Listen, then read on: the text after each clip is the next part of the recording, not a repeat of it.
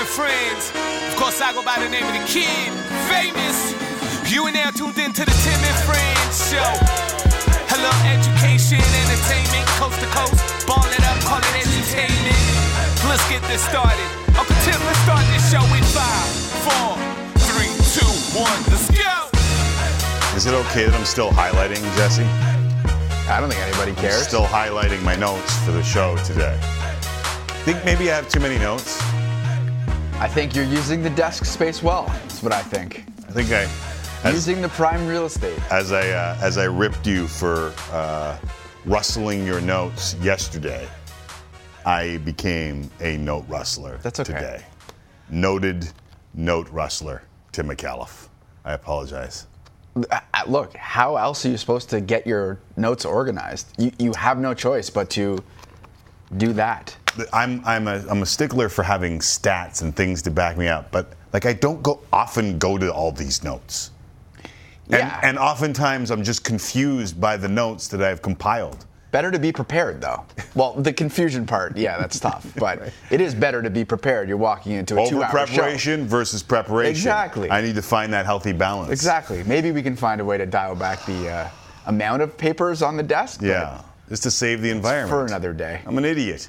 This is Tim and Friends from Wednesday, October 20th, live on Sportsnet 360 and Sportsnet Now. I'm Tim McAuliffe. You are the friends of the show. So is Jesse Rubinoff, who is with me, as always, at least tell his lovely fiance makes a good man out of him. I know that's something my dad would say. Make an honest man out of you. Yeah. It's coming up, isn't it? Next Thursday. Next Thursday is the actual wedding, or next Thursday you're gone? Next Thursday is the actual wedding, and I'm here up until Wednesday. Oh, wow. Look at today, that. I got to be honest. You're not going to believe this. That's impressive. I didn't even tell you this off air, but today was the first day where she actually sent me like the majority of the details for the wedding. Like I know where it is, but that's about all I knew. But you're not like, so Thomas Dobby, our producer, was overproducing. You've produced in the past. I've produced in the past. He was overproducing his own wedding. He overproduced his own wedding. Right.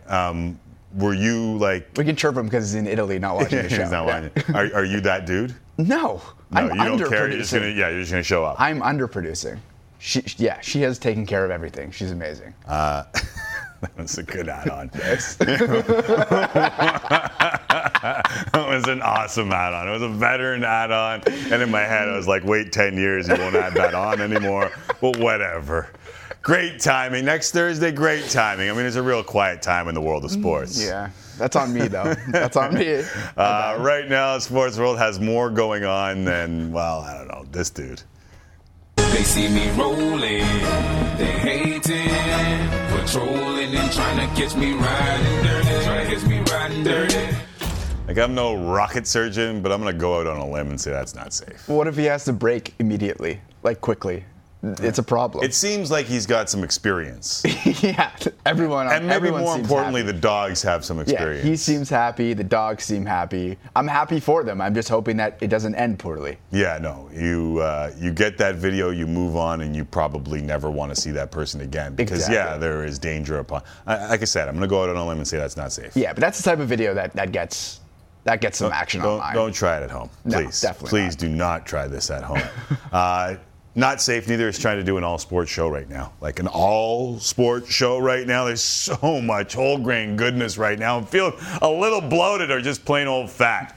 I think you can see my breasts. In the immortal words of one Robert Cecil Cole, everything is happening. The Raptors are playing their first regular season game at home in 600 days. The two favorites to win it all in the NBA both lost on opening night. Whatever the hell is happening in Philly today, and that's just the tip of the iceberg when it comes to the NBA story. The NFL week starts tomorrow in Cleveland. Broncos taking on a severely banged up Browns squad trying to cling in the AFC. We are a week into the NHL, and I am the anti-hot take guy, but there are already several Canadian teams who feel like they're reeling right now.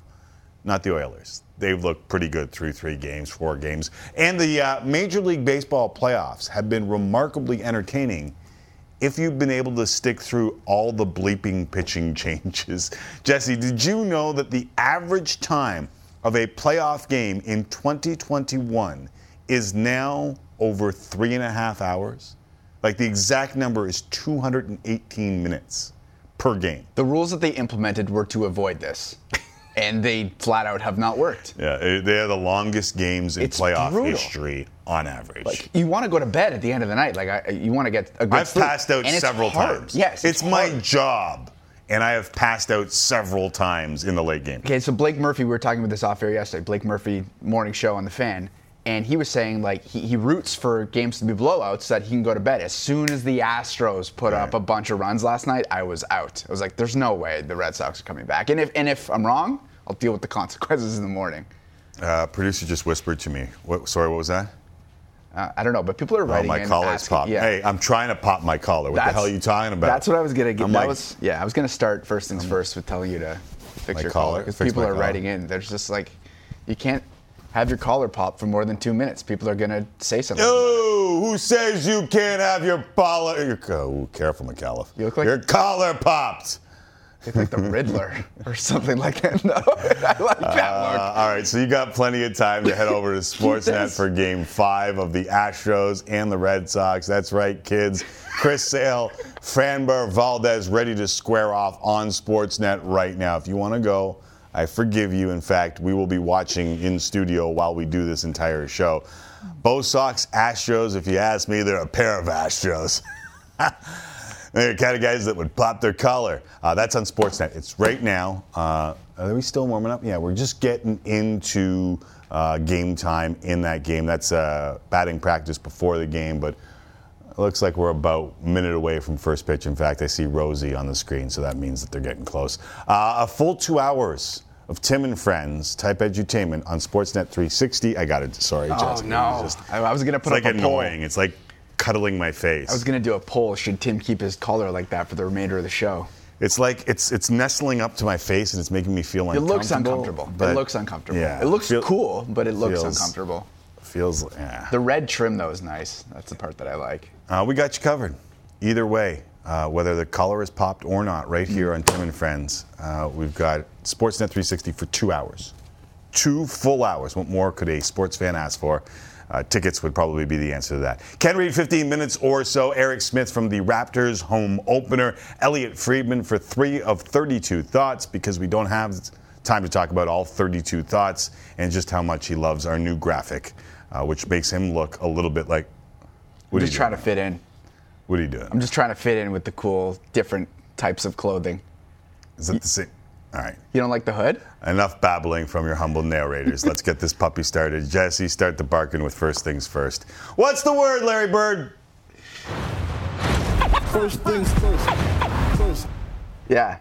Let's pop it off with first things first. Hey. This is really uncomfortable. Okay, I'm done with that. But we begin with basketball. NBA season tipped off last night with a couple of games, and it'll be the Raptors' turn tonight. Their season opener, also their home opener. The first time playing in front of hometown fans since February of 2020.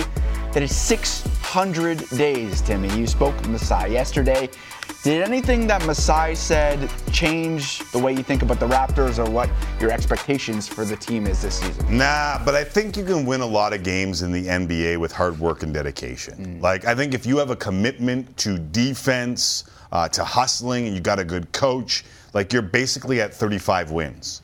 Like, I know the Raptors are down a couple of big pieces to start, but I think they'll win games with culture. And I don't say that without completely understanding what I am talking about. Like, I know the hardcores appreciate that. I don't know if the casual fan appreciates that. Like, I feel like Masai was lowering expectations a little bit in our conversation with them, and I think the hardcores are going to appreciate this team, and that's why I have them being better than last year, even without Kyle Lowry. I 100% agree. I think they have... I feel like Masai and Nick Nurse want a roster to be constructed a certain type of way, and this is the type of roster that Nick Nurse and Masai Ujiri envisioned. They want to be long, they want to be athletic, they want to be defensive-oriented, and this is the type of roster that Nick Nurse will thrive with. He will have these guys playing very hard, night in, night out, And Masai Ujiri, we heard it yesterday, there's a reason he picked Scotty Barnes, because he fits into the mold of this team. They're going to be good defensively. It's just a matter of how much can they score? Can they score well? And that's something that Blake Murphy was in here talking about yesterday. How are they going to score when it matters? And you're going to need the Fred VanVleet to keep doing what he's been doing at the same clip. OG is going to have to take a step. Pascal, when he comes back, is going to have to be pre-bubble Pascal. Yeah, I agree with all those things. I think you know what you're going to get from Freddie VanVleet, and that is the ultimate compliment. Like, I don't say that lightly. I think you know what you're going to get from Freddie VanVleet. OG, where's the step? Pascal, where's the step? And I think Chris Boucher has the chance to be the level up guy. Like, every year, the Raptors have the level up guy. Like, Chris Boucher is starting to get comfortable in his spot in the NBA. He's going to be needed to rebound as well as score. I think you might see Chris Boucher, be that level up guy. And for me, what Scotty Barnes can bring to the table is enticing, but really, how far along can he come? Because what you're asking of him, like what the hardcores see in him, to actually let a guy be that player, like a point forward, like that's a lot of trust from management and coach. And I don't know if he'll be there immediately. He plays defense well, but offensively, if he gets that jump shot, look the bleep out. And I wonder how much they're going to let him attempt to be that guy, especially early when there will be opportunity with Siakam out of the lineup and Boucher for however long he's out. Yeah, I think that's a great point about the opportunity. Look, if Masai is sort of tempering the expectations, you would think that they're going to allow for their young players to grow and develop this season. It is a growth and development season, and they don't want to develop anybody more than Scotty Barnes based on the raw skills that this man possesses. Agreed. You know the vibes, Timmy. You know the vibes. I know the vibes. Is that now we don't have that? You know the vibes sound on tape, do we? Clip ready? I don't know if we have it ready. I don't think we have it ready, but he came on this show yesterday by dropping in on Masai Ujiri's interview with us and said, you know the vibes. Yeah. I am down for that being a catchphrase for the year. We might have to soundboard it, potentially. You know the vibes. I'm also down for a match game. Let's do it. Having the Raptors back is better than blank. Oh. Having the Raptors back is better than blank. Hit us up at Tim and Friends, obviously, and we begin with Mike. Having the Raptors back is better than having to watch another Toronto sports team play most or all their games in Florida or another American city. Welcome home, gentlemen. No doubt. Well said, Mike. Amy says, having the Raptors back is better than that first sip of morning coffee. That's good. Ooh, is that true, though? That's very good. The first sip of morning coffee is ridiculously good. Amy, you are setting a high bar. They better play well tonight. Yeah, I wonder how well they play if they can live up to that first sip of coffee. So good. Because it's very good. I got another good one coming up. Having the Raptors back is better than Calvin says, ribs fresh off the grill. If done well. If done correctly. If done Fall well. off the bone. Good. People can bleep up ribs, yes. right? But if you get good ribs, Yes, agreed. Frank says, having the Raptors back is better than watching Gilmore Girls reruns with my wife. Attaboy, Frank. Way to put in the work, Frank. Justin Very wordy, says, Gilmore Girls? Yeah. Very wordy? Yeah, you ever That's your observation? You ever watch Gilmore Girls? Yeah, but I don't really pay attention to the amount of words text. used. Yeah. You know, like it's very, it's almost like newsroom. Like they just don't get to the point. Although like a Sorkin show. Sorkin, yeah. That's exact. It's Sorkin-like with its verbiage. Right. I love the Sorkins. Do you appreciate that though? Like the writing has to be perfect for that to succeed. Yes, but I oftentimes find that they don't talk like normal human beings. Right. Like they're too quick. Yeah, nobody's that witty. Nobody is that witty. Yes, you're right.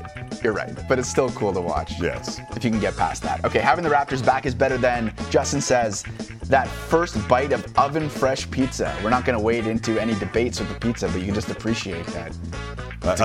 Again, though, we've had this conversation about burning the roof of your mouth. Just be careful with that first bite of oven fresh pizza. Yes. Also, you can choose to put it on the stove and cover the pan like Tim suggested. That's the life hack on reheating cold pizza. Yeah, without a doubt. You put it on the stove, you put it in a pan, you get a crispy crust, you throw the the lid on top, and that melts the cheese. Bingo, bango, bongo. Come for the sports, stay for the life hacks.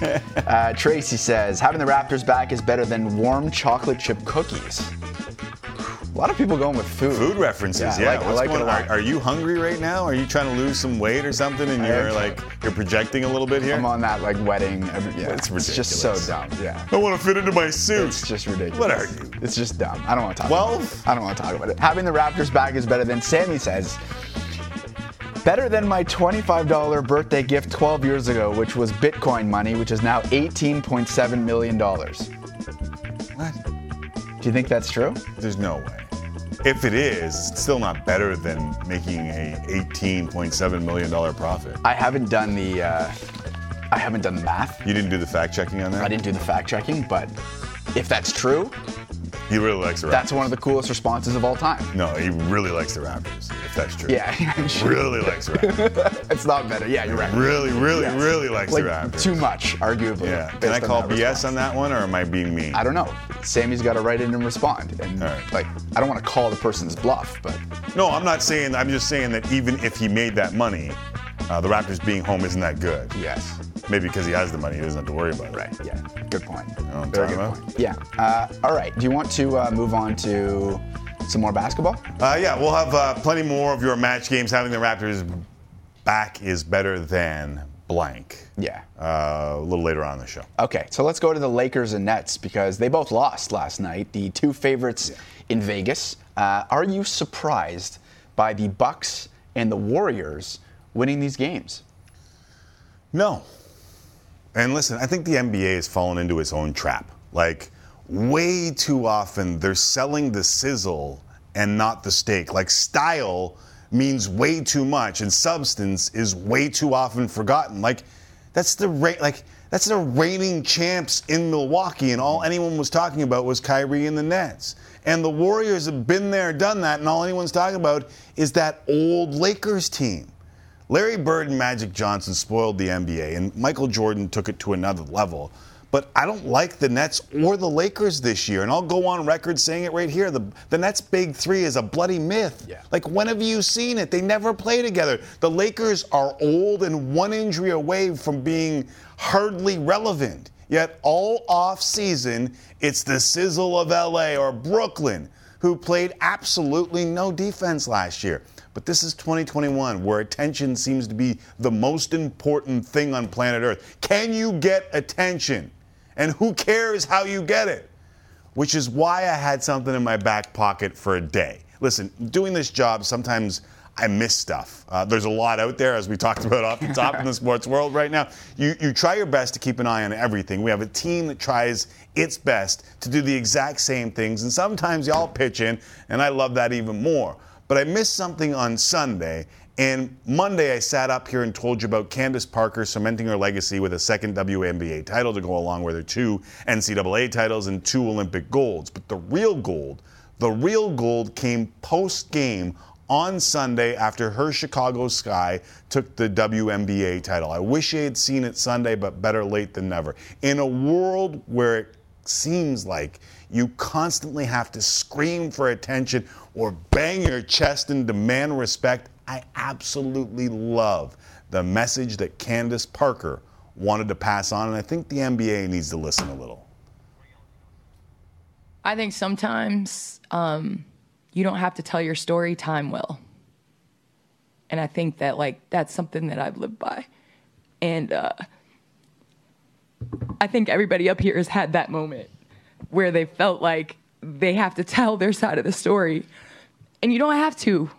Just put your head down, continue to work, do what's right, be a good person, work hard, give energy, and, the world will give back to you. So I think that's my message with all of this is, you don't have to yell from the rooftops who you are or what you do.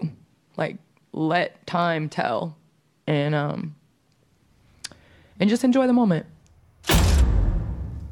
Absolutely love it.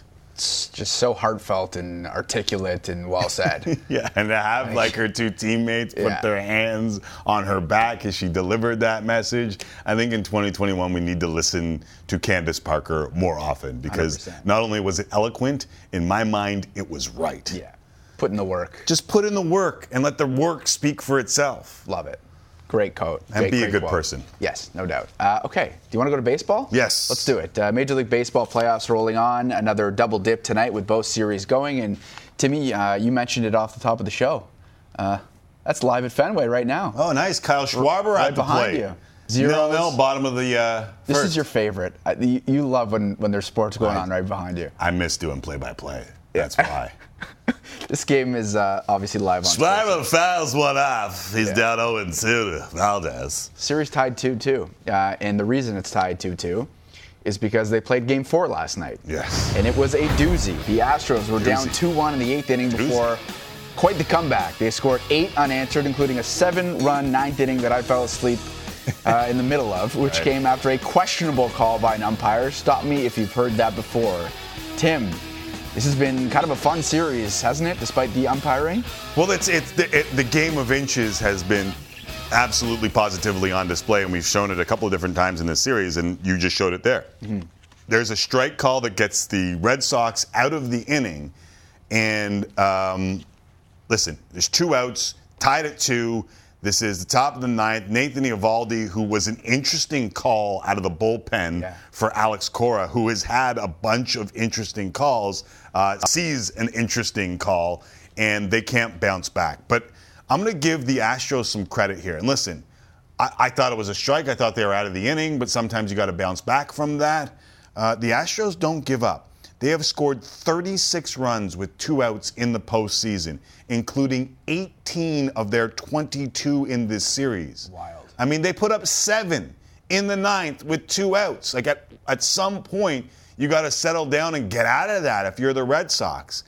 This may have changed the series, and it's a damn shame that it came on something that could have been called a strike, but robot umpires aren't the answer. Sorry. That is a much bigger conversation. It's not the answer. Yeah, it's just unfortunate that we find ourselves in this situation where it seems like me and you every 3-4 days are talking about a call that an umpire did or did not make. Well, but that's just because we have a million replays in 2021.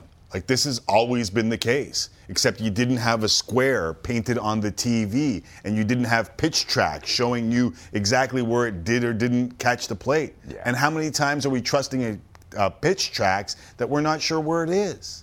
Like, I know we're running out of time and this is a longer conversation, but I just want to throw that out there. And baseball's on anyway right now, so if you want to go watch, you can watch. But I don't know that robot umpires are, like, what happens if the camera's a slight bit off? Like an inch off the plate? Well, they won't introduce it unless they've absolutely perfected it. Right. And that's what they're trying to do in the Atlantic League. I know you're giving me the look as if, like, they can't perfect it, and that's No, I probably saw true. something from the Atlantic League earlier where there was a ball like a foot outside. It was called a strike, and the guy looked back at the umpire who was standing there. He's like, I can't do anything. Yeah. It's You like, expect why me to can't overrule you the robot. Yeah. You can overrule the robot. Yeah. So do it. Okay, let's go to the NHL. Busy night on the ice on Tuesday. First, the good, the Oilers, still undefeated after a 6-5 win over the Ducks. And the bad is the Canucks lost 5-2 to the Sabres. The Jets, still without a win. They lost 6-5 in overtime to the Wild. And the Habs struggled in a 5-0 loss to the Sharks. That's 4 straight losses to start the year for the Habs. Which team is in most trouble here? The Montreal Canadiens is probably the answer. But Travis Green ripping into the Vancouver Canucks last night, for those who didn't hear it, when I look at the sheet at the end of the night, I think we have 9 forwards that don't have a block shot, 8 that don't have a hit. I've got to think we didn't pay a big enough price to win. There's another call out. We heard Sutter do it in Calgary, who I think's in a little bit of trouble here, depending on how they were. Like, there's a bunch of teams that need a response, and they need a response quickly. Jeff Petrie absolutely laid into his team in Montreal, and Dom Ducharme in French said, the game is honest, and it was honest with us tonight. That's a great quote. That's deep. Like, that's a 5-0 loss for those who didn't see the score in that game. It was a 5-0 loss to a team that I don't think a lot of people had as a Stanley Cup favorite this year. Well, you issued a warning to the Habs after their loss to the Sabres, and I think it's important that we hear it because it was on Friday, and we should hear it right now. Okay. This group, as currently constituted in a division that tough, I'm sorry, they're not making the playoffs. Do people forget how good Weber and Price are? Getting smacked by the Sabres, a dumpster fire with a 40-year-old goalie, might make you realize that something needs to change. Like, you can't sleepwalk just because you made a cup final. I'm sorry, the Montreal Canadiens aren't good enough to sleepwalk against the worst team in the league and get 2 points. They're just simply not that team. And if they don't figure that out, they're going to be watching the playoffs from home. Big facts. You think so? Big facts. Except for worst team in the league for the Buffalo Sabres. 3-0 Buffalo Sabres. I mean, it's early. You know what I mean? Yeah, it's early. We've seen this from them before, too. Yeah. But, I mean, point taken on the Habs. Like, it's getting to the point, and I know it's still 4 games, but it's getting to the point where a couple more losses and you're behind the 8 ball, and do you have the talent to bring yourself back? It's very hard to do, even though it's an 82-game season. Like, look at their top-line D pair. It's Petrie and Kulak or Romanov? Yeah. Like, that's what you're looking at in a really tough division? I will continue this conversation. Still to come, Eric Smith will join us live from Scotiabank Arena.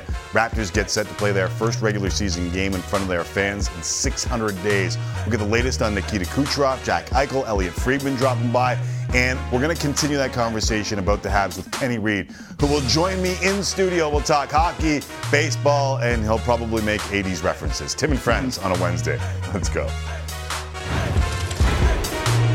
And bats into right center. And it is down, a base hit. Taylor scores, and the Dodgers have the lead in the 8th. There it goes to left. And it's gone. And how about that? Altuve lines a home run up over the monster. Astros win at a final of 9-2, and they've evened this best-of-7 series 2 games apiece. I didn't realize how much I enjoyed living here until I came back. Just feels good to be back. Say what's up. How y'all doing? You know the vibes. Scotty Barnes. That's awesome.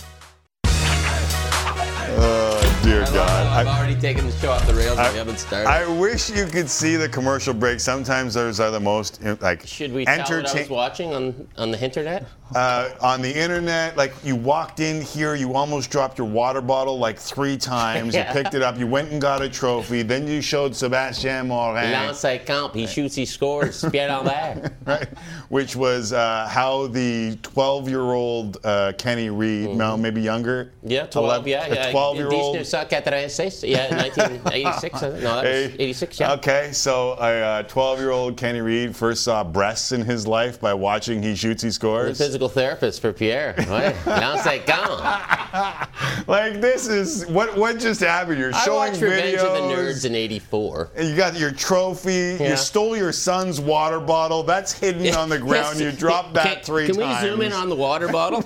Because my son's name is on it. He's labeled it for where he goes to.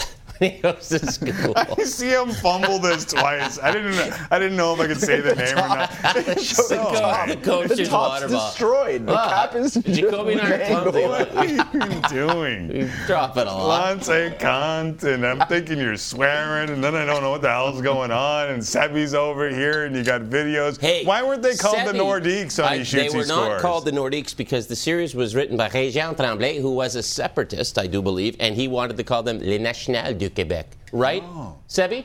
Oui?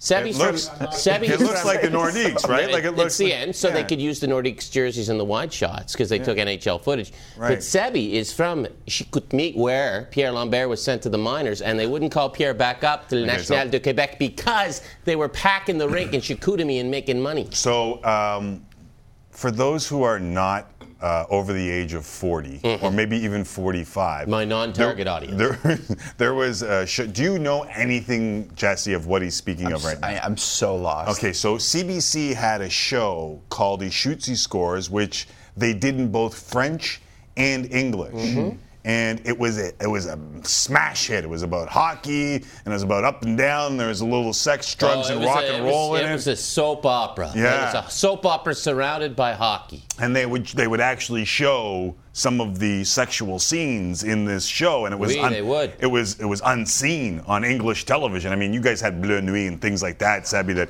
they showed all the things all the time, but. Those are some late Friday nights watching that. In English Canada, no one had ever seen anything like this in their life. Rien de chose comme ça. Right, and there wasn't HBO, and there wasn't Netflix, and there wasn't YouTube, where kids could just go on when their parents weren't looking. So they were watching He Shoots, He Scores. It was a completely different era. Is this a good enough of an explanation? It's phenomenal. When you meet another He Shoots, He Scores fans, you bond. So the two biggest fans I ever met of He Shoots, He Scores, Ottawa personality, radio personality, stuntman Stu, and former NHL tough guy André Roy. He loved Lancé Camp. Right. Loved it. Let me ask you, was that the first time that you saw what you saw on He Shoots, He Scores? No. Okay. Come on. We used to hide that kind of stuff, those magazines in the woods when we were kids. You needed magazines back in the day. We did. You needed magazines. Okay, so I was just talking about the Montreal Canadiens, who didn't show up enough in the series He Shoots, He Scores. They didn't. They rarely played the Canadians in He Shoots. It was always. I think they paid more money to Boston. Yeah. I think that was the deal. Well, because Boston, though, they had the tough guy, Mac Templeton, always rivaled with Jimmy Thompson. Jimmy Thompson was the tough guy for Boston. You're a real tough guy in real life, too, Jimmy Thompson. Yeah, exactly. Yeah. Years later for LA, yeah. Nice. All right, so let's talk about the Montreal Canadiens, because this 0-4 start, and I thought I was early to the gun a little bit by saying that I didn't think they'd make the playoffs if they continued to sleepwalk, and lo and behold, they continue to sleepwalk. Are they sleepwalking, or are they just not good enough? You take away some big pieces. You had it there in the last segment, Price, and he's doing the right thing. Way to go, Carey Price. Without a doubt. Weber, that's so sad. Probably never going to play again. That's just sad. Danault, who we saw emerge such a great player. Edmondson now is going on leave because of his dad. Best wishes to him. I think that the sad part is it's not just hockey related. No. Like the Weber thing was tough. The Price thing's awful. The Edmondson thing is awful. Okay, you lost Danault. That's a hockey move. But, I heard Jeff Merrick call them rudderless today, and that's kind of what they are. It's sad. They're not scoring goals. You got to score to win. Yeah. He shoots, he scores, right? They shut out last night. Haven't scored more than one goal in a game. And the start last night, how deflating is that? Well, but that's the point, too. And I think Jeff Petrie, who went off on his team yesterday, I think that was his point was, okay, so all these things are happening, but you can't come out and have a guy dominate basically, how many goals have they scored all year in these 4 games? 3.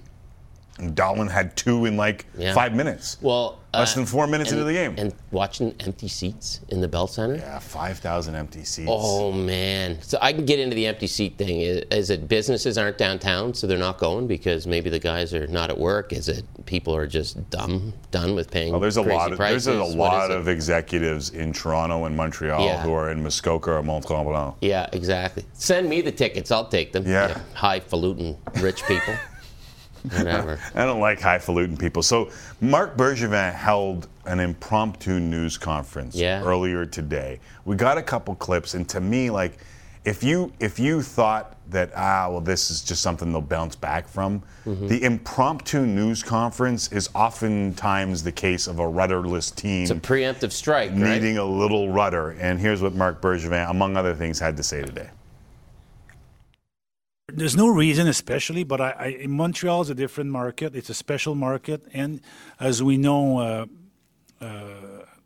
sometimes tension is higher than it should be, or vice versa. It's it's you're here or you're here, and I feel it's as the hockey boss, I think it's just show my support to the team and my concern, but that I believe the answer is within. And if you have any question, that's why I was here today. No other reason. You look at yourself in the mirror and you say, what can I do to turn this around, and not what he can do for me. It's what what you can do for the team.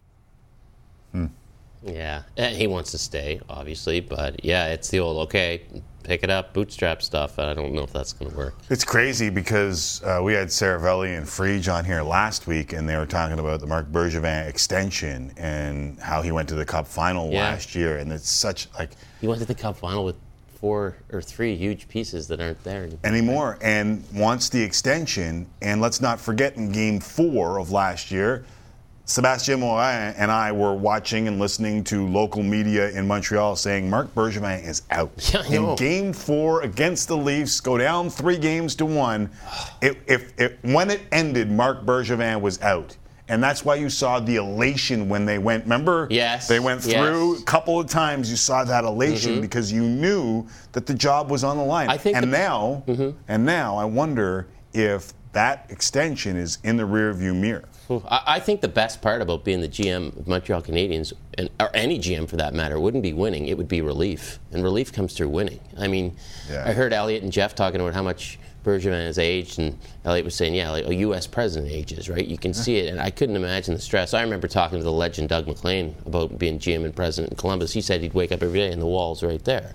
And then he comes in, now he's RVing around North America. And that's Columbus. And that's Columbus. Right. Yeah, that's Columbus. That's a crazy thing. Now, I have something special I'd like to say, but I see we're running out of time in this segment. Can I tease it for the next segment?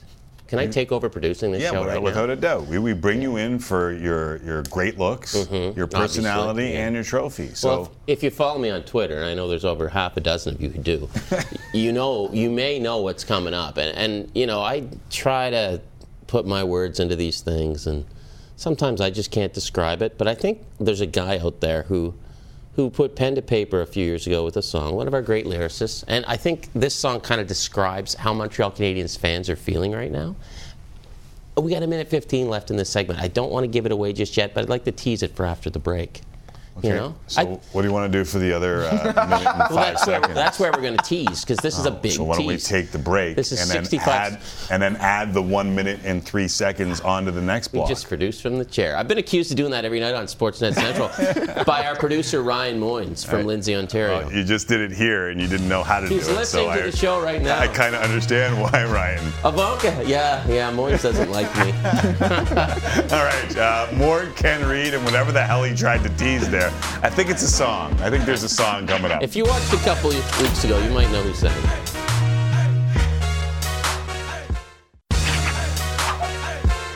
Welcome back to Tim and Friends. Ryan Moynes, producer of Sportsnet Central, tweets into the show, "What's up with Ken Reid asking to produce a show at Tim and Friends? Must be nice. Hashtag let him know who runs the show." Yeah, it's a long hashtag, right? It's an inside TV thing. But it's a long hashtag. Some on-air talent has been accused. It's a long hashtag. Have you ever been accused of producing from the chair? In other words, telling everybody what to do? Yeah.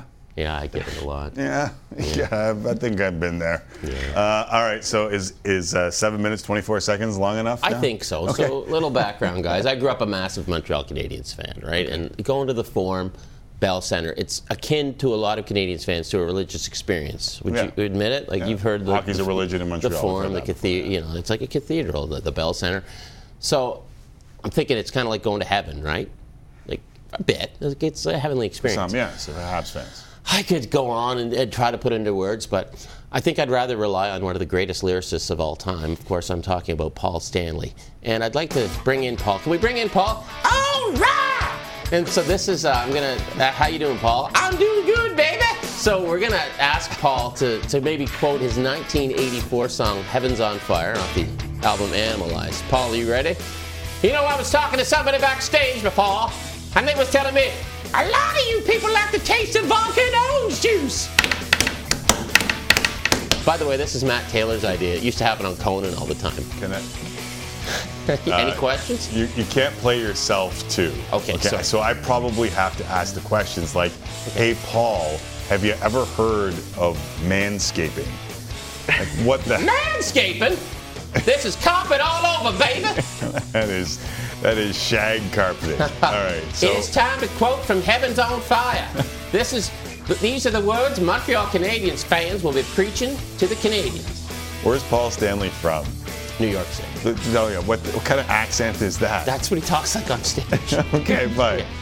From Heaven's on Fire. Now you can't keep going back to your own voice. Well, that's how I roll. This has not been rehearsed. No, this you is can what tell. Canadian fans would be saying to the Canadians right now. Hey, now. Moinsey, now I know why you produce. Go ahead, Ken. I look at you, and my blood boils hot. I feel my temperature rise. I want it all. Give me what you got. It's hunger in your eyes. I'm getting closer, baby. Hear me breathe. You know the way to give me what I need. Just let me love you, and you'll never leave. Feel my heat taking you higher. Burn with me. Heaven's on fire. Paint the sky with desire. Angel fly. Heaven's on fire. And I think this lyric coming up really speaks to the passion of Montreal Canadiens fans. Like, if you dropped a Cheeto, you'd lose it. Oh, yeah, it'd be gone. It'd be gone. Now, these final lyrics... Think you found food later? Some people found food. These words really speak to the Canadiens. I got a fever. Sorry, did I interrupt you? I got a fever raging in my heart. You make me shiver and shake. Baby, don't stop. Take it to the top. Eat it like a piece of cake. In other words, the Canadiens got to go for it. Heaven's on fire, so go for it and eat it like a piece of cake. Get into it. Does that not describe what the Canadiens are going through? I think he's describing sex again. No. Yeah, I think that's... No, that's where you said the same thing when we quoted Rise to It. Right, okay. Sorry, what was the name of the song? Rise to It. Okay. How about we do some Rise to It for the Canadiens? Heaven's on fire. Heaven's on fire. I was thinking of Hearts on Fire. That's from Footloose, isn't it? Desire. That's Rocky, isn't it? Yes, yeah. Rocky 4. Jesse got that reference for the first time in the whole show. Drago. Nice. Didn't get any other reference on this show. No.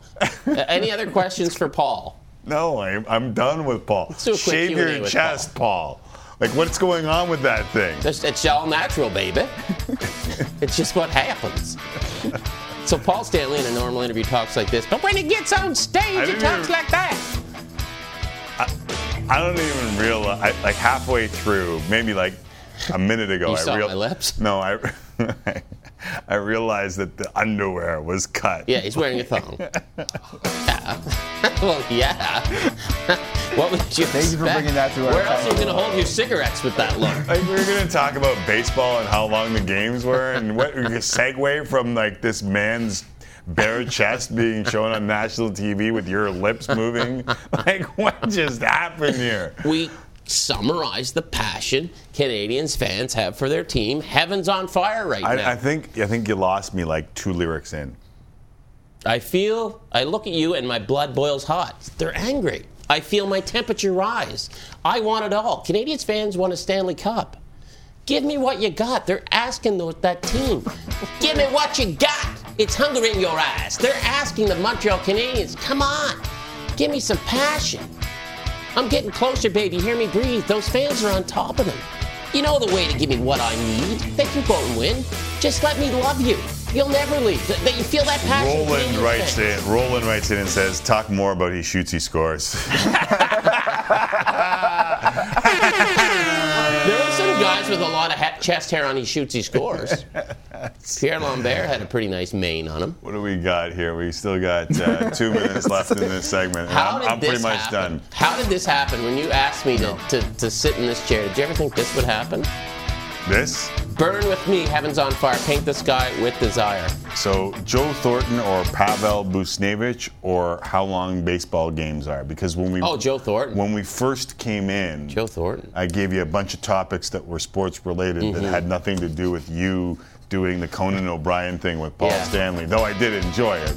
All right, Detroit! The first 2 times. My Paul Stanley's awful, by the way. And so I had these other topics. Do you want to hit any of these in the 1 minute and 29 seconds that we have remaining? You know, I've seen Kiss over a dozen times. They are awesome. That's a good show, I've heard. Oh, Kiss is the best. I've never seen Kiss in my life. Kiss is the best. That sounds bad, but you know what I mean.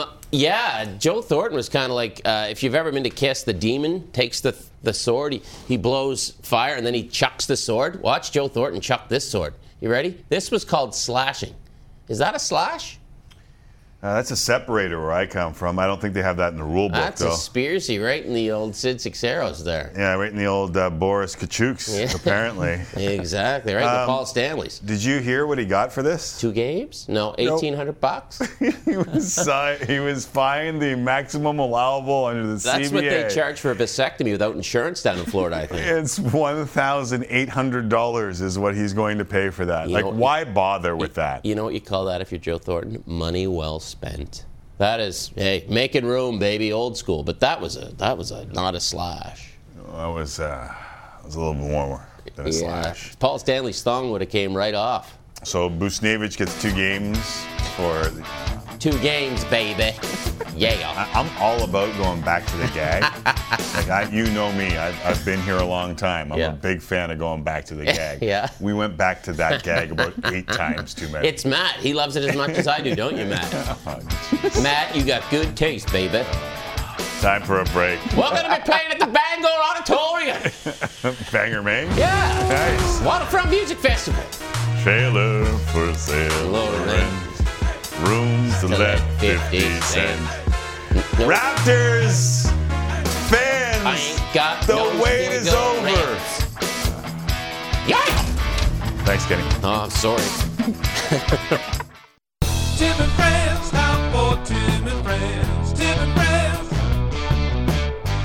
Tim and Friends, time for Tim and Friends. Tim and Friends. And now, time for Real Sports Talk with Tim McAuliffe and friends of the show. Thank you very much, Sheepdogs. Welcome back to Tim and Friends. Is friend Ken Reed gone? Did he? Well, I don't hear him, so he must be gone. All right, we got a couple of tweets here on Kenny's performance here on Tim and Friends. Todd writes in and says, quoting from the book of Animalize, "Well done, my friend, well done," which is a stark contrast to the rest of the people who wrote into the show. Including Brian Leach, who had the judges saying something a little bit different here. We got another full hour on Sportsnet 360. Kenny Reed, a week away from his next appearance here on Tim and Friends, or at least we hope. Game 5 of the ALCS between the Astros and Red Sox is happening right now over on Sportsnet. They are going to break as we speak. Yordan Alvarez is due up for the Astros. So we'll get some live looks a little later on in the show. It's still 1-0 Houston as we speak in this Game 5. Winners of Game 5, tied at 2, go on to win the series 70% of the time. So a rather big game at Fenway Park in the 2-3-2. Do you enjoy the 2-3-2, Jesse? I mean, if it's easier for travel, yeah. I don't like the 2-3-2. No, you're not a fan? No, I feel like there's bigger fish to fry. I feel like you get an advantage in a game like this by playing at home. Because Game 5 is so massive. Because it's so big, tied at 2, especially. Yeah. Later in the night, it's the Dodgers and the Braves. Game 4 of the NLCS. You can see it on Sportsnet and Sportsnet 360. 8 o'clock Eastern, 5 Pacific. The Bruins visit the Flyers in Scotiabank. Wednesday night hockey coverage on hockey starts at 7 Eastern with Hockey Central on Sportsnet 1. Elliot Friedman will join us later in the hour. But the big story tonight, the Raptors returning to Scotiabank Arena. They open the season against the Washington Wizards, playing in front of their home fans for the first time in 600 days. Arash Madani has more on the long-awaited return. If you close your eyes, you can imagine how it all once was. Packed arena, squeaks of the shoes, buzz of the fans, the scene. Herbie bellowing from the scorer's table, the pregame pizzazz, the show, all of it. It's almost as if we've forgotten, isn't it? What it looks like, how it sounds, the way we felt basketball in our country go. There was the parade, and then they were running it back, and it felt as if the Raptors weren't going to be stopped. Until it all was. And then for the longest time, it all went dark. Jurassic Park into the Dark Ages. The arena gathering cobwebs, the wonder of what's next. They played in a bubble, and for a hot minute, all seemed fine, even when it wasn't for this team. OG drilled that shot, and you thought maybe, just maybe, there was something here. There wasn't. Then Tampa. That. And let's be real, it was a disaster from the jump. Siakam and Nurse at odds. Lowry spent more time in civvies than in uniform. And whatever front court was they threw out there, the Raptors as detached to you as we all were to one another. And you wondered, what made this so fun, so great, so connected to the spectacle that united us all? Only 2 and change years ago, when a couple million gathered for the best outdoor party you could ever have. Well, the answer comes now. This, all of this, all of you and all of us, and after the world stopped and for all those months we couldn't gather, here we are. Here we go. The man who bet on himself is now the face of it all. Is the highest paid of the bunch, actually capable of being the guy? There's a new kid on the block doing and saying the right things. Can he emerge as a franchise cornerstone? They're not the Raptors you remember, the ones that felt like you knew by their first name. Kyle, Serge, Mark, Kawhi. A different team in a different world, but at last back at home. No more bubble, no more Tampa, no more tumbleweed blowing outside or in. We the North, at last returning to the Great White North. Basketball is back. No need to imagine anymore. It's here. Real. Go time. Finally in Toronto. Yes, Madani. Welcome back, Raptors, and joining me now is the man who will call the game on Sportsnet 590 The Fan and the Raptors Radio Network, Eric Smith. And Smitty, it must feel like home to be back in that building on a real game day. It really does, Timmy. I mean, to be back here in this building with the fans starting to pour in, with the music pumping.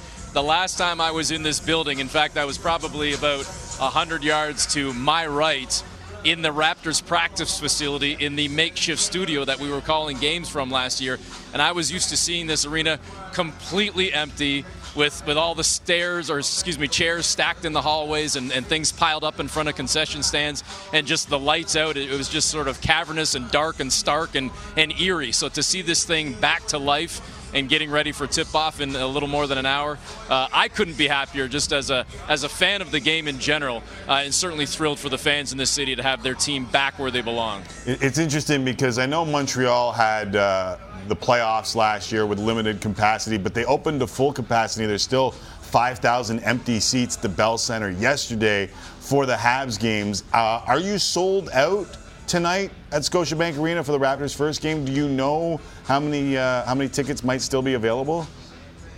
I asked that question about 30 minutes ago, and I was not given a straight answer as to whether or not it was a sellout yet. That leads me to believe that perhaps it isn't yet a sellout. Right. I know as of about 6 hours ago it wasn't, but my understanding is if there are tickets available, there aren't many. So I think that by the time tip-off comes around to me, I'd be surprised if it wasn't sold out, or at least pretty darn close. And it would be weird to not be sold out, but at the same time, of course, we all know that everybody's comfort level is perhaps a little bit different right now in terms of whether they're ready to come back and be in a building and whatnot, in spite of the double vax and the COVID protocols and the masking and everything else. But I think the atmosphere either way. I mean, I'll tell you, even for the 2 preseason games in this building, Tim, there was still an energy, and there were only 9,000 people for those games. I think the fact that people just are back and enjoying Raptors basketball in person, you could have 5,000, you could have 15, you could have 20. I think the energy and the excitement, the noise is going to be off the charts either way. You know, it's funny. I knew that players appreciated fans, but I didn't know how much. And every person that I talked to that plays at the professional level was just like, you have no idea how much we want the fans back, so it'll be awesome. Even Masai yesterday was on the show, and you could hear him talking to the fans saying, come down, fill this arena, because it means that much to us. Let me ask you, I saw the tweet. Nick Nurse says his starters will be Fred, Goran, Scotty, OG, Precious, and that Chris Boucher will play tonight. That from the official Eric Smith, Eric 2_Smith on Twitter. Was there any deliberation? Did you think that maybe there might be someone else in that starting lineup? What was your reaction to the official starters for Game 1? I wasn't surprised about the 3 front court players, and we'll just call them that because I don't think that with those players and with this team this year, Tim, we can talk about small forwards, power forward, centers. They're all the same, basically, at least in terms of size, this sort of positionless basketball that the Raptors are going with. The only question I wondered was perhaps in the backcourt if Toronto ultimately would have gone with Van Vliet and Gary Trent Jr. instead of Goran Dragic, and maybe bringing Dragic off the bench as a veteran presence with that second unit. But I will say, in announcing his starters, Nick Nurse said, and I'm kind of paraphrasing here, as you guys probably could have or would have guessed. So I think he felt that we all felt that he was leaning this way based on the lineup that he put out quite often during the preseason. So I guess in his mind, this was kind of where he was leaning all along. And I don't disagree with it. It's almost a mirror or a morph of what Toronto has gone with the last X number of seasons, right? Where Dragic essentially fills that Kyle Lowry spot, where you have 2 point guards and having a veteran alongside Van Vliet in that backcourt. And I'm not against that by any means. And it certainly puts an onus now on Malachi Flynn as a second-year guy. You know, you're going to have to step up and you're going to have to play some solid minutes for this team, running that second unit, and then also spelling off Fred or Goran when you play that shell game with the point guard position. Okay, so we know we've talked almost ad nauseum over the last couple of days of expectations and where you expect them to be and what the high end and what the low end is. What are the challenges that this team, as currently constituted, without Pascal Siakam, who's still recovering from shoulder surgery, easy for me to say, what are the challenges this team will have in winning games early in the season? I think the inexperience is the biggest factor. I mean, even look at who they're facing tonight.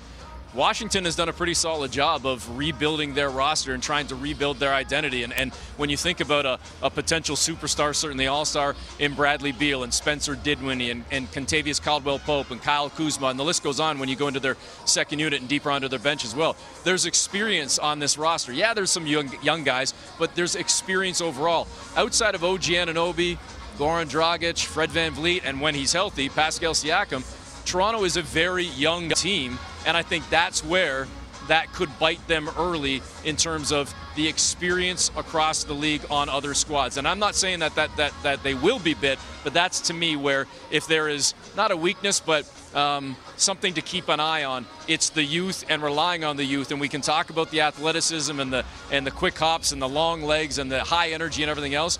But I think we've seen, not just in the NBA, Tim, and I think you would agree, at all levels of sport in terms of professional sport, it takes younger guys sometimes to get those sea legs in a regular season. And I think that's where Toronto is younger than they've been in quite some time across the board. And that's something perhaps to keep an eye on in the early stages. All right, so you look at this lineup, and it's young and it's fresh. Who's going to do the bulk of the scoring, especially with Siakam out of the lineup?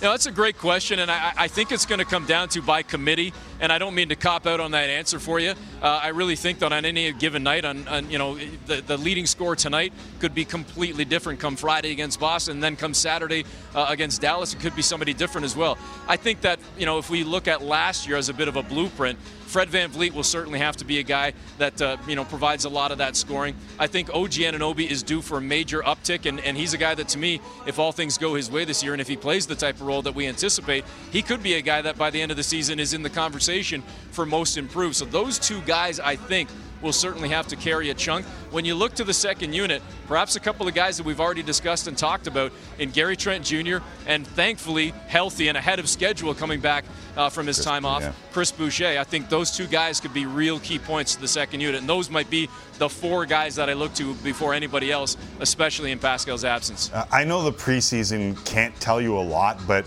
rotation was tough to figure out. And when you look at this roster and you see all these names, it kind of seems to be a mash of players in that second unit that might see time. Do you know how tight the rotation will be?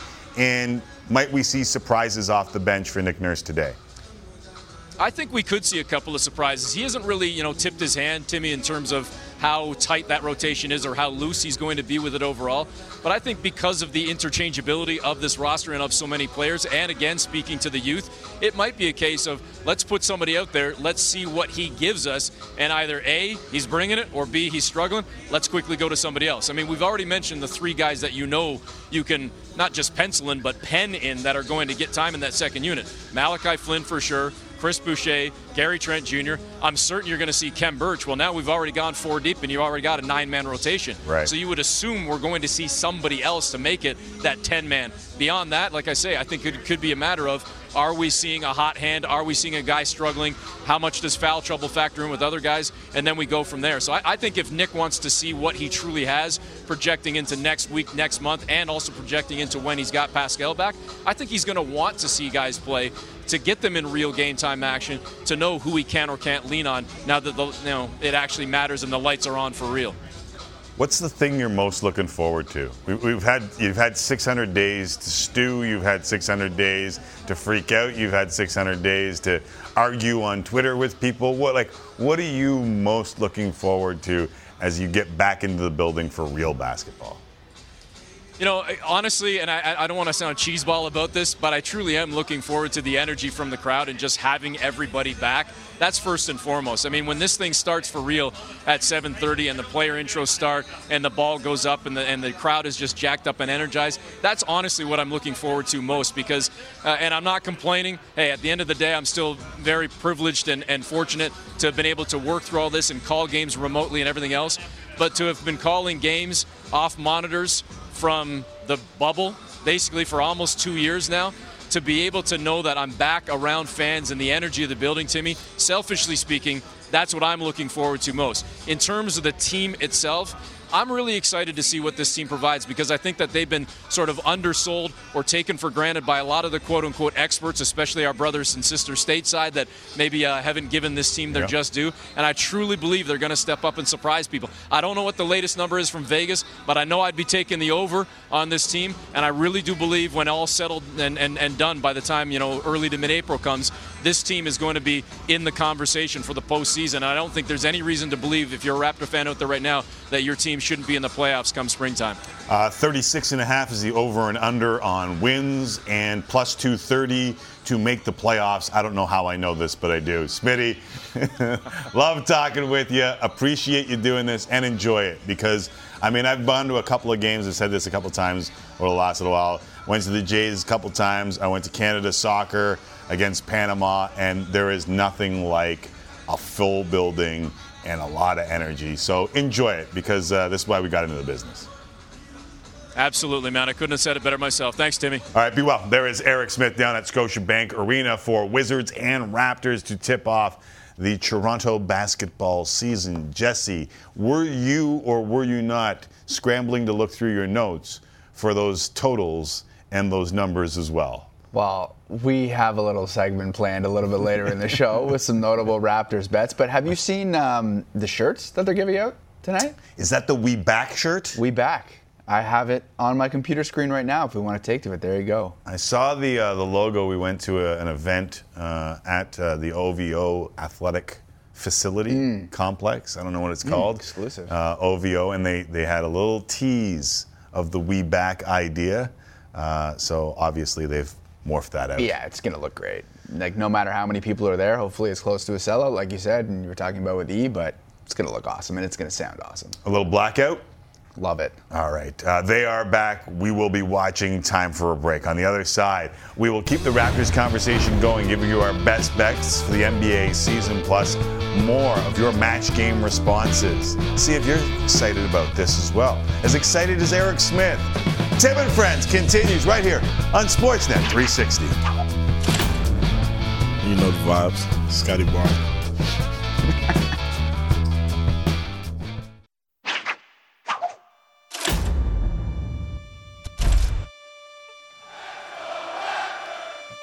Feels good to be back. I didn't realize how much I enjoyed living here until I came back. We welcome you to Scotiabank Arena in Toronto, Ontario, Canada. It's a beautiful place to be. Great city, great scenery, great people. There's this anticipation of what these games will be like. Getting these fans back in the arena. Van Vliet, the deep three. Oh, Fred Van Vliet. Kawhi banks it in. We are tied. Take it to the rim, Norman Powell. I remember the Kyle Lowry hit that long shot to go to overtime. Lowry lets it fly. It goes. Kyle Lowry makes it. I have an extreme connection with the city for many reasons. For the win! You got it! Kawhi Leonard! Lowry to Leonard, left-handed slam over Antetokounmpo!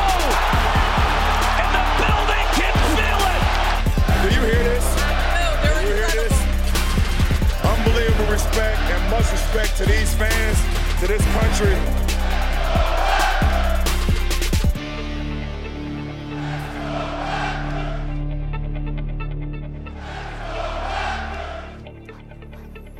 It returns tonight. It returns this week. 5 of their first 6 games. Home sweet home for the Toronto Raptors. And it inspired a match game today, Jesse Rubinoff. Yeah, it did. That was well done. That got me hyped. Get a little hairs in the back of the neck. The LeBron quote will always stick with me. It just, I remember that. Like I said, I remember where I was when I saw that. And that was sort of the Raptors are here. I know they had already done some damage in the playoffs, but that was like we're the real deal moment. I understand what that meant to a lot of people. Yes. It was also after a loss by the Raptors. So sometimes Anthony Kemp had a great job on that. Yeah. Bigger things on the horizon. Okay, match game. Having the Raptors back is better than having your bride to be organize a whole wedding and just have to show up. Unless that person knows you, that's a very solid listen and respond. I wonder who that's about.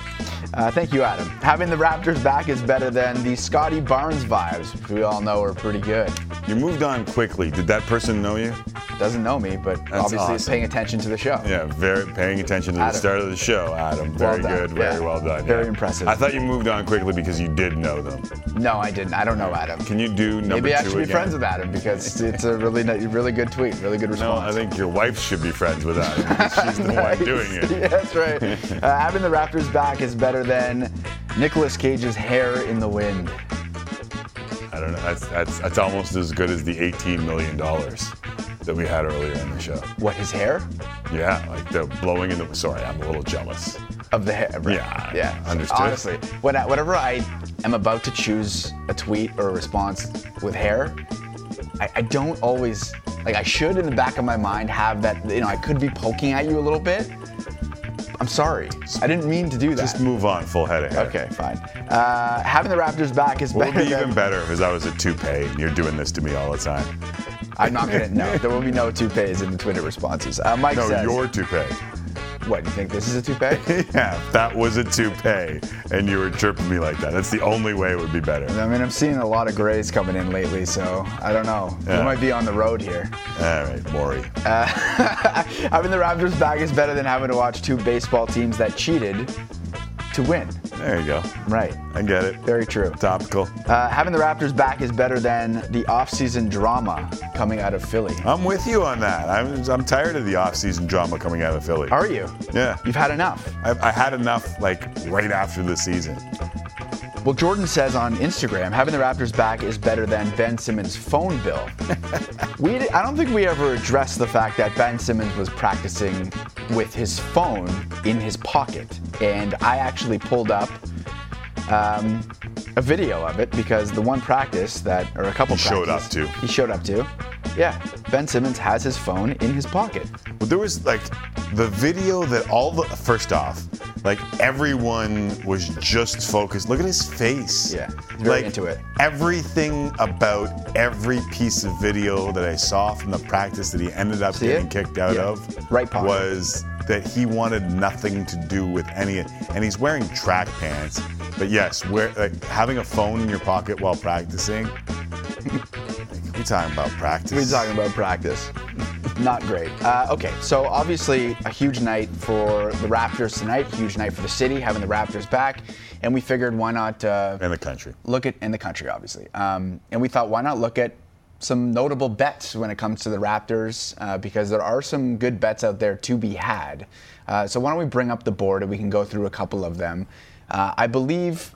one of the ones that caught our eye for sure was the win total. And now I know it says minus 150, so the odds are not great on that, but you talked about it with E. Yeah, it's not a coin flip. 36 and a half is a very low number.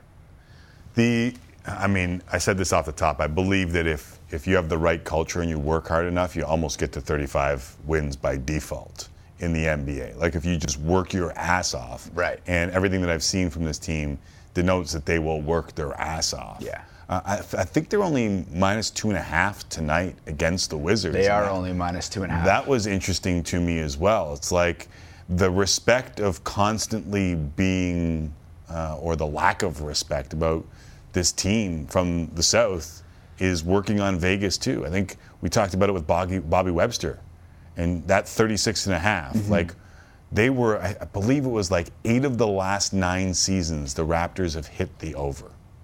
8 of the last 9. Ridiculous. It's crazy. Yeah. The only one that didn't was, of course, last year. Yeah, 27 wins last year, and obviously it wasn't a full 82-game schedule either. A lot of people very high on Scotty Barnes for obvious reasons, so his Rookie of the Year odds looking rather enticing there. Double-digit odds, same with OG Anunoby when it comes to most improved player. But those odds have dropped significantly. I know you had mentioned to me, we were talking off the air, that you got that number a little bit earlier because a lot of people are expecting big leap. From the same website, too. Yeah, from the same website. He is like the 5th favorite when it comes to most improved player now, and that was not the case earlier in the summer.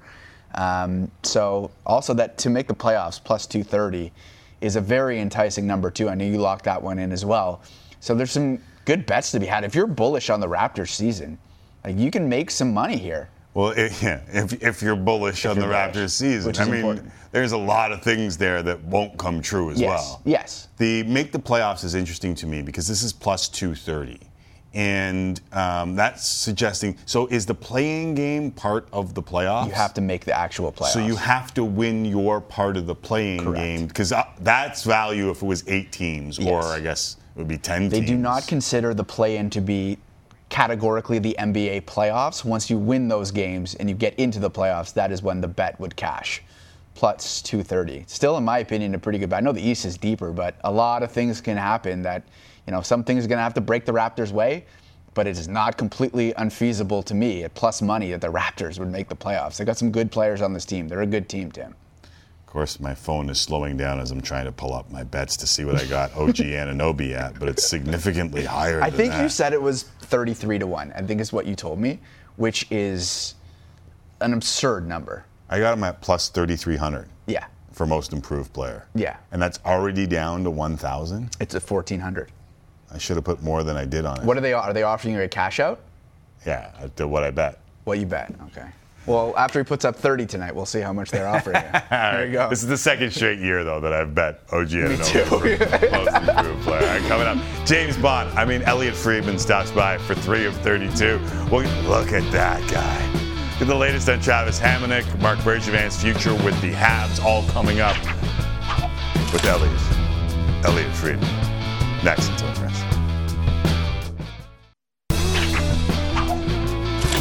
Welcome back. The Bruins visit the Flyers tonight. Scotiabank Wednesday night hockey coverage starts with Hockey Central 7 Eastern on Sportsnet 1. Note the channel or Sportsnet Now, which is easy. You just go there. Elliot Friedman will be a part of tonight's panel. You can also listen to his weekly 32 Thoughts podcast along with the lovely and talented Jeff Merrick. You can read his 32 Thoughts column on sportsnet.ca. It's all brought to you by the first ever GMC AT4 lineup. Joining us now from the brand spanking new hockey studios is Friedman.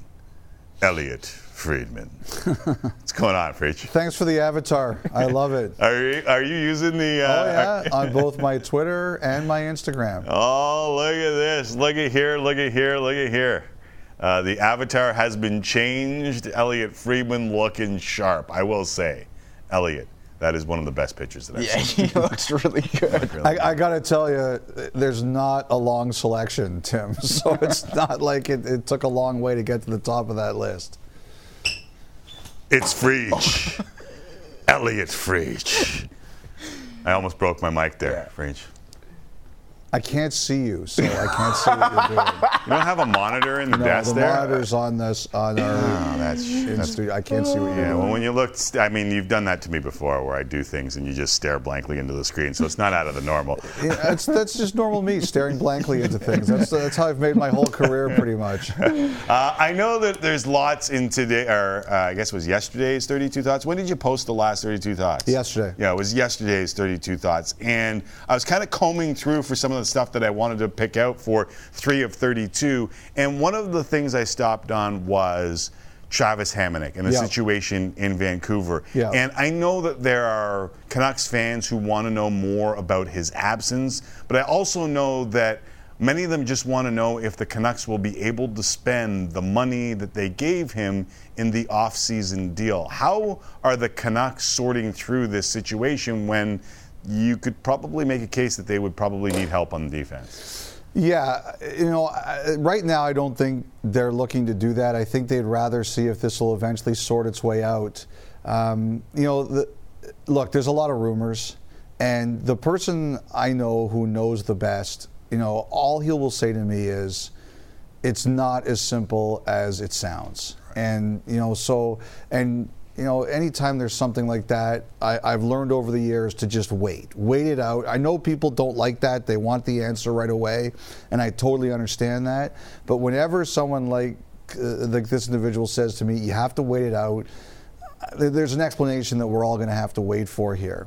The action that the Canucks took yesterday, calling it an unpaid leave, says that at this point in time, they, and I'm sure the league and the Players Association are involved in this, are not trying to take this into a kind of fight. We're not at the point, at least not yet, where where the Canucks or the league or the Players Association feel this needs to turn into something where we're talking about termination of a contract or something like that. We're not there at this time. Now, if things continue on this road, could we get there eventually? But right now, what it says to me is that they would prefer to sort this out amicably, and that's what the attempts are at this point in time. How worried about their early season play are they in Vancouver? Like, I know they've had a couple of injuries, but Travis Green wasn't given any excuses last night. No. Look, I think that hockey people are always paranoid, right? So you're trying to be calm and you're trying to say it's early, but you're looking at that game. Look, like you had a game against Detroit, and even though Detroit and Buffalo are playing really well right now, you look at those teams on your schedule and you're thinking, you know what, those are wins we got to have, and you didn't get them. So you're and people, coaches and general managers, they're naturally paranoid to begin with, right? So you have results like that and you're triply paranoid. On the outside, you're saying, we got to be calm, it's still early, but I'm sure they're looking at that one. Like, the thing that would concern me the most about the one last night is just how much the offense dries up when Hughes isn't out there. Yeah. And we saw this, at times when he's been hurt too. And last year in the playoffs or 2 years ago in the playoffs against Vegas, when Vegas really targeted him and took him out of games, they realized that it was very hard for Vancouver to score when Quinn Hughes was either shut down or he isn't there. And that's the thing that I would be most concerned about last night for the Canucks is without him and the way he controls the game, Buffalo dominated them, and I think we were all have been shocked to see that. Without a doubt. Kenny Reed has turned this into an 80s reference show. Okay. At least he did in the first hour. So I'm going to make another 80s reference by saying we all know that stats are like Shannon Tweed movies. They show a lot, but they don't show everything. I'm going to give you a stat. You tell me. I don't know if that's accurate, but okay. I will. How is it not accurate? I'll just showed everything. All right. Yeah. All right. Okay. So Canadian teams playing American teams after the North Division last year have 3 wins in 13 games. The number is 3-7-3. Is that a super stat or a meaningless number? No, it's legit. I think it's legitimate. I think last year I loved the Canadian division. I thought, I don't think it was as bad as people said it was. I really thought it was a good, fun division with a lot of meaningful games. But a lot of the best teams in the league are in the United States. Now, would I have expected Detroit and Buffalo? Again, the results they got against Vancouver back-to-back? No, I wouldn't have thought that, Tim. That one is definitely a surprise to me. But look, and the California teams, too. Yeah, the California teams are a big surprise. I wouldn't have expected Winnipeg to lose in both Anaheim and San Jose, and since they were my pick as the best Canadian team, I'm already getting the Twitter feedback about that. That one absolutely surprised me. Anaheim, they're playing better than I thought. So yes, I think these are legit results. I don't think it's a stat that you can throw out. I'm not surprised that the record is where it is. All right, you mentioned termination of a contract when it came to Travis Hamonic, and it caught my ear because of obviously the Evander Kane situation. Yeah. What's the latest here? I mean, I know the Sharks have said, listen, we're not making any comments, but then the players had to go and answer questions, and that's tough on them, especially when you had the report in the offseason that some of those guys didn't want him back. Like, where are we on Evander Kane and his 21-game suspension? Well, what was clear, and we reported it yesterday, is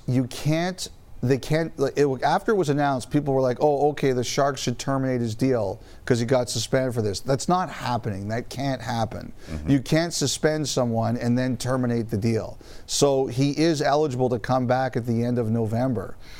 I don't have a great read for where this is going to go. I do believe that, I think Kane wants to play.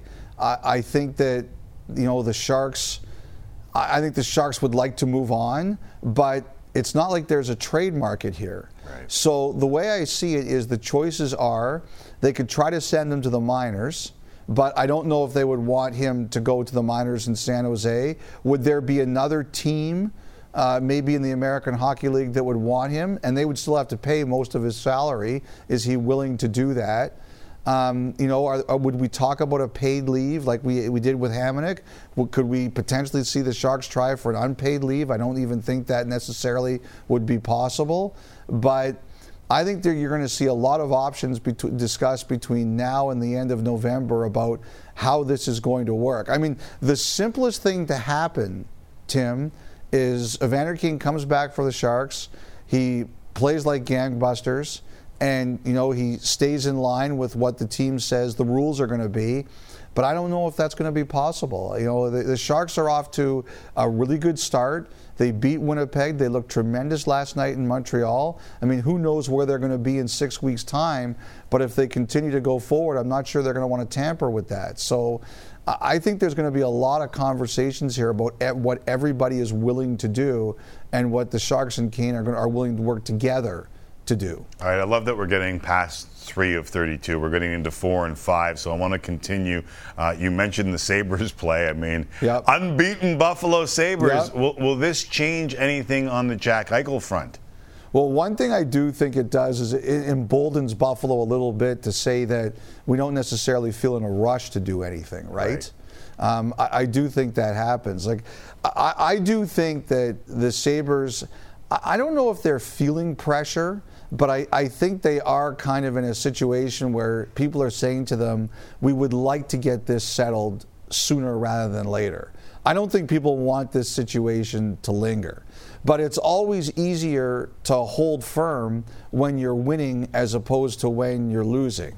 I'm sure everybody in the Sabres organization loved their fans chanting 3-0 at the game last night. It was probably a great moment for them.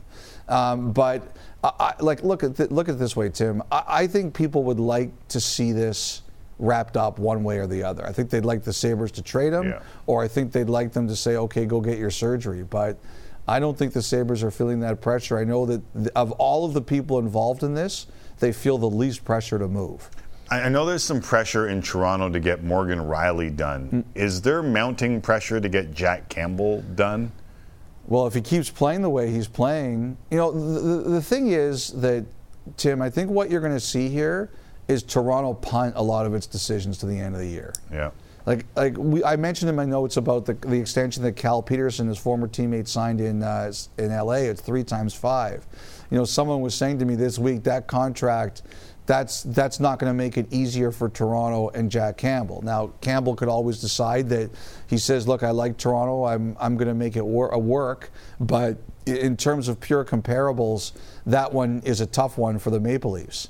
However, I believe that Toronto in general is going to make a lot of their decisions at the end of the season. I think they're going to see how this goes and make their calls from there. And I think they look at it like, we know what it's going to cost to keep Morgan Rielly.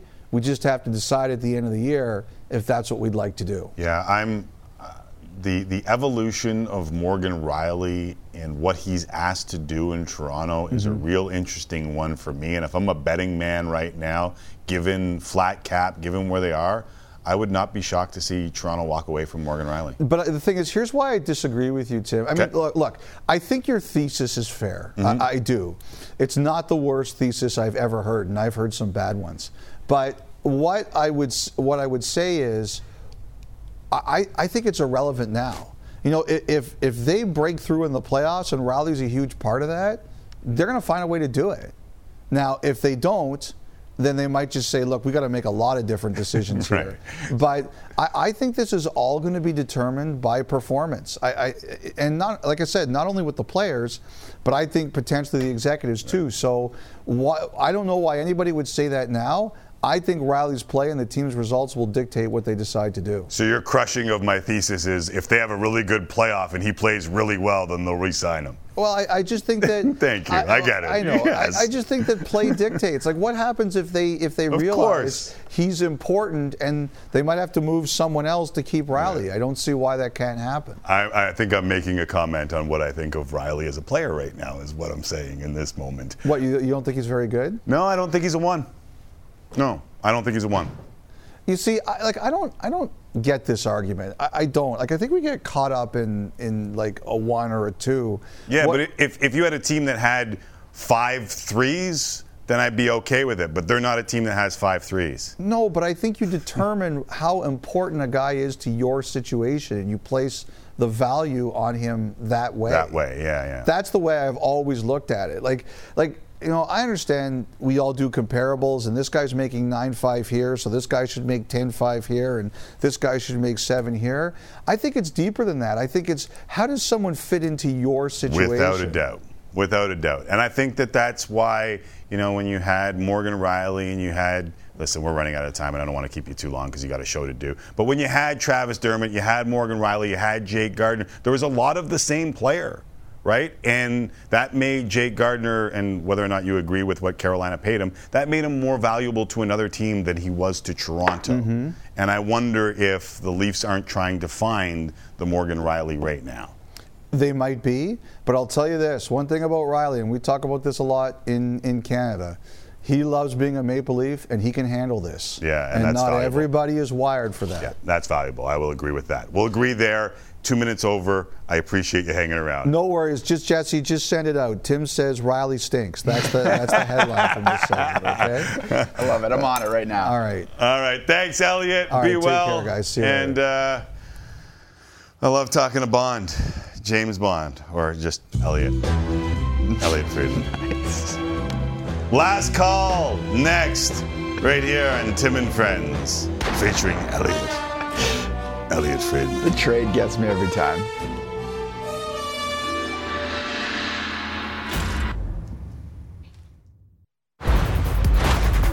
Last call, Tim McAuliffe, Jesse Rubinoff. And the funny thing about Friedge's summarization of our conversation at the end there about Morgan Rielly is that I've said like repeatedly on this show that Canadian markets are way too tough on defensemen. Like they need Nick Lidstrom in every market. Like any guy who gets beat is bad in Canada. Right. And that's why defensemen get chewed up and spit out and end up like Schultz or Murphy or whoever, Petrie getting chased out of Edmonton only to be really good in Montreal. Like I think we repeatedly do that. I just think that Morgan Rielly has a boatload of skills and I haven't seen the next steps with that boatload of skills. Does that mean that he sucks? No. It just means that I don't know if he's the guy that the Leafs thought he was. No, it's a fair point. And you know how I know it's a fair point? Because he referred to it as a thesis, which adds much more credence to it than an opinion. Academia? Yes, like Professor Friedman. So it's James Bond and now Professor Friedman. Yeah, it's more of a Professor Friedman than it is a James Bond. Tim's thesis on Morgan Rielly. Yes. Okay, let's go to baseball. We got to check in on ALCS Game 5 from Fenway, and I've been told we have the highlight of the playoffs so far. Forget walk-offs, big home runs. Who cares about diving catches? You got to check out this catch. This is ridiculous. I mean, that's basically the entire bat off. That's Rafael Devers' bat. That's not the entire bat. Let's see it again. He catches a spear. My guy sawed off. This is splintered. He could have saved lives with this catch. I saw it on my timeline. about an hour ago, and I was like, I'm going to bring this up in the show, and producers whispered in my ear, I think we're going to have it a little later on. Don't worry about it. That catch of, like, he had to at least get one splinter. So that went over the net? That went over the net, into the crowd. My guy caught a spear. My guy caught a javelin in the air. That's what he did. Yeah. And a splintered javelin. Yeah, I mean, that is incredibly impressive and well done because you're right. I like how you're taking it seriously. Well, he stepped into, he came up big in the moment there, and you're right, protected some people. So the question is, obviously, I don't think you've ever caught a spear at a baseball game, but have you ever caught anything at a baseball game before?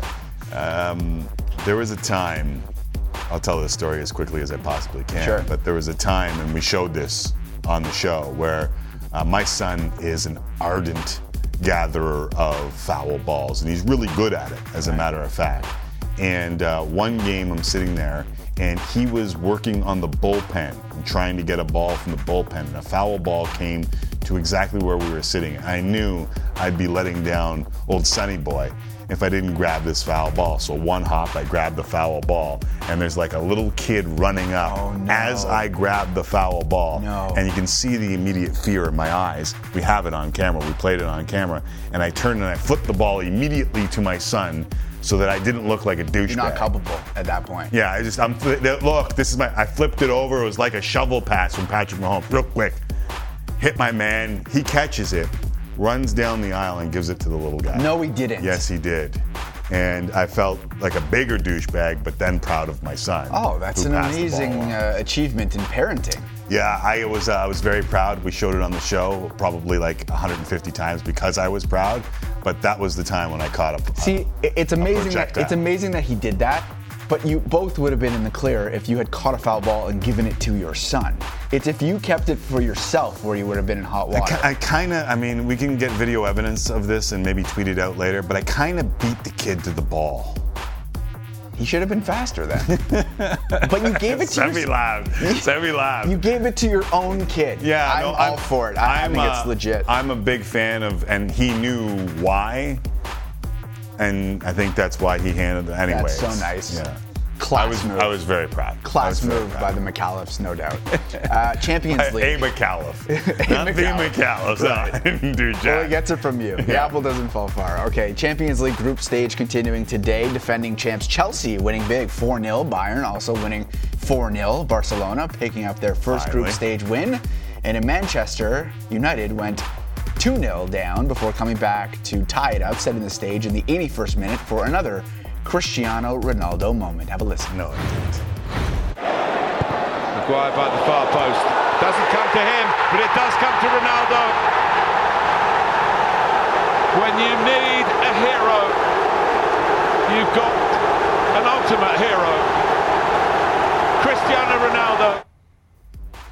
I mean, United wins, and who is the greatest of all time? Is it Messi or is it Ronaldo? It's Pele. How much time do we have? It's Pele. Ronaldo has this special ability to perform when they need him the most. Right. He's also scored a ton of goals and penalties, but whatever. Okay. I want to get to this If you made me pick, I'm a Messi guy, it's Ronaldo. And I'm a Messi guy. It's too big of a conversation to have right now in last call. I got to get to the next thing. Well, one of the tweets from the match game we showed earlier was from friend of the show, Sammy, who said, having the Raptors back is better than my $25 birthday gift 12 years ago, which was Bitcoin money, which is now $18.7 million. We did some digging. She could be right. There's a bit of sketchiness in those early days with Bitcoin. But in 2010, the first known commercial transaction using Bitcoin occurred when a programmer bought 2 Papa John pizzas for 10,000 Bitcoin, which means, Timmy, he paid $800 million for 2 pizzas. Correct. Bitcoin at an all-time high today, trading at just over 81,000 Canadian. So 10 years ago, the price started trading at 30 cents per Bitcoin. That means Sammy's $25 investment from that point on would be worth about $7 million. Do we need to buy Bitcoin? Or is it too late? You could say that about 100 different things. You could say it about Apple. You could say it about Google. You could say it about...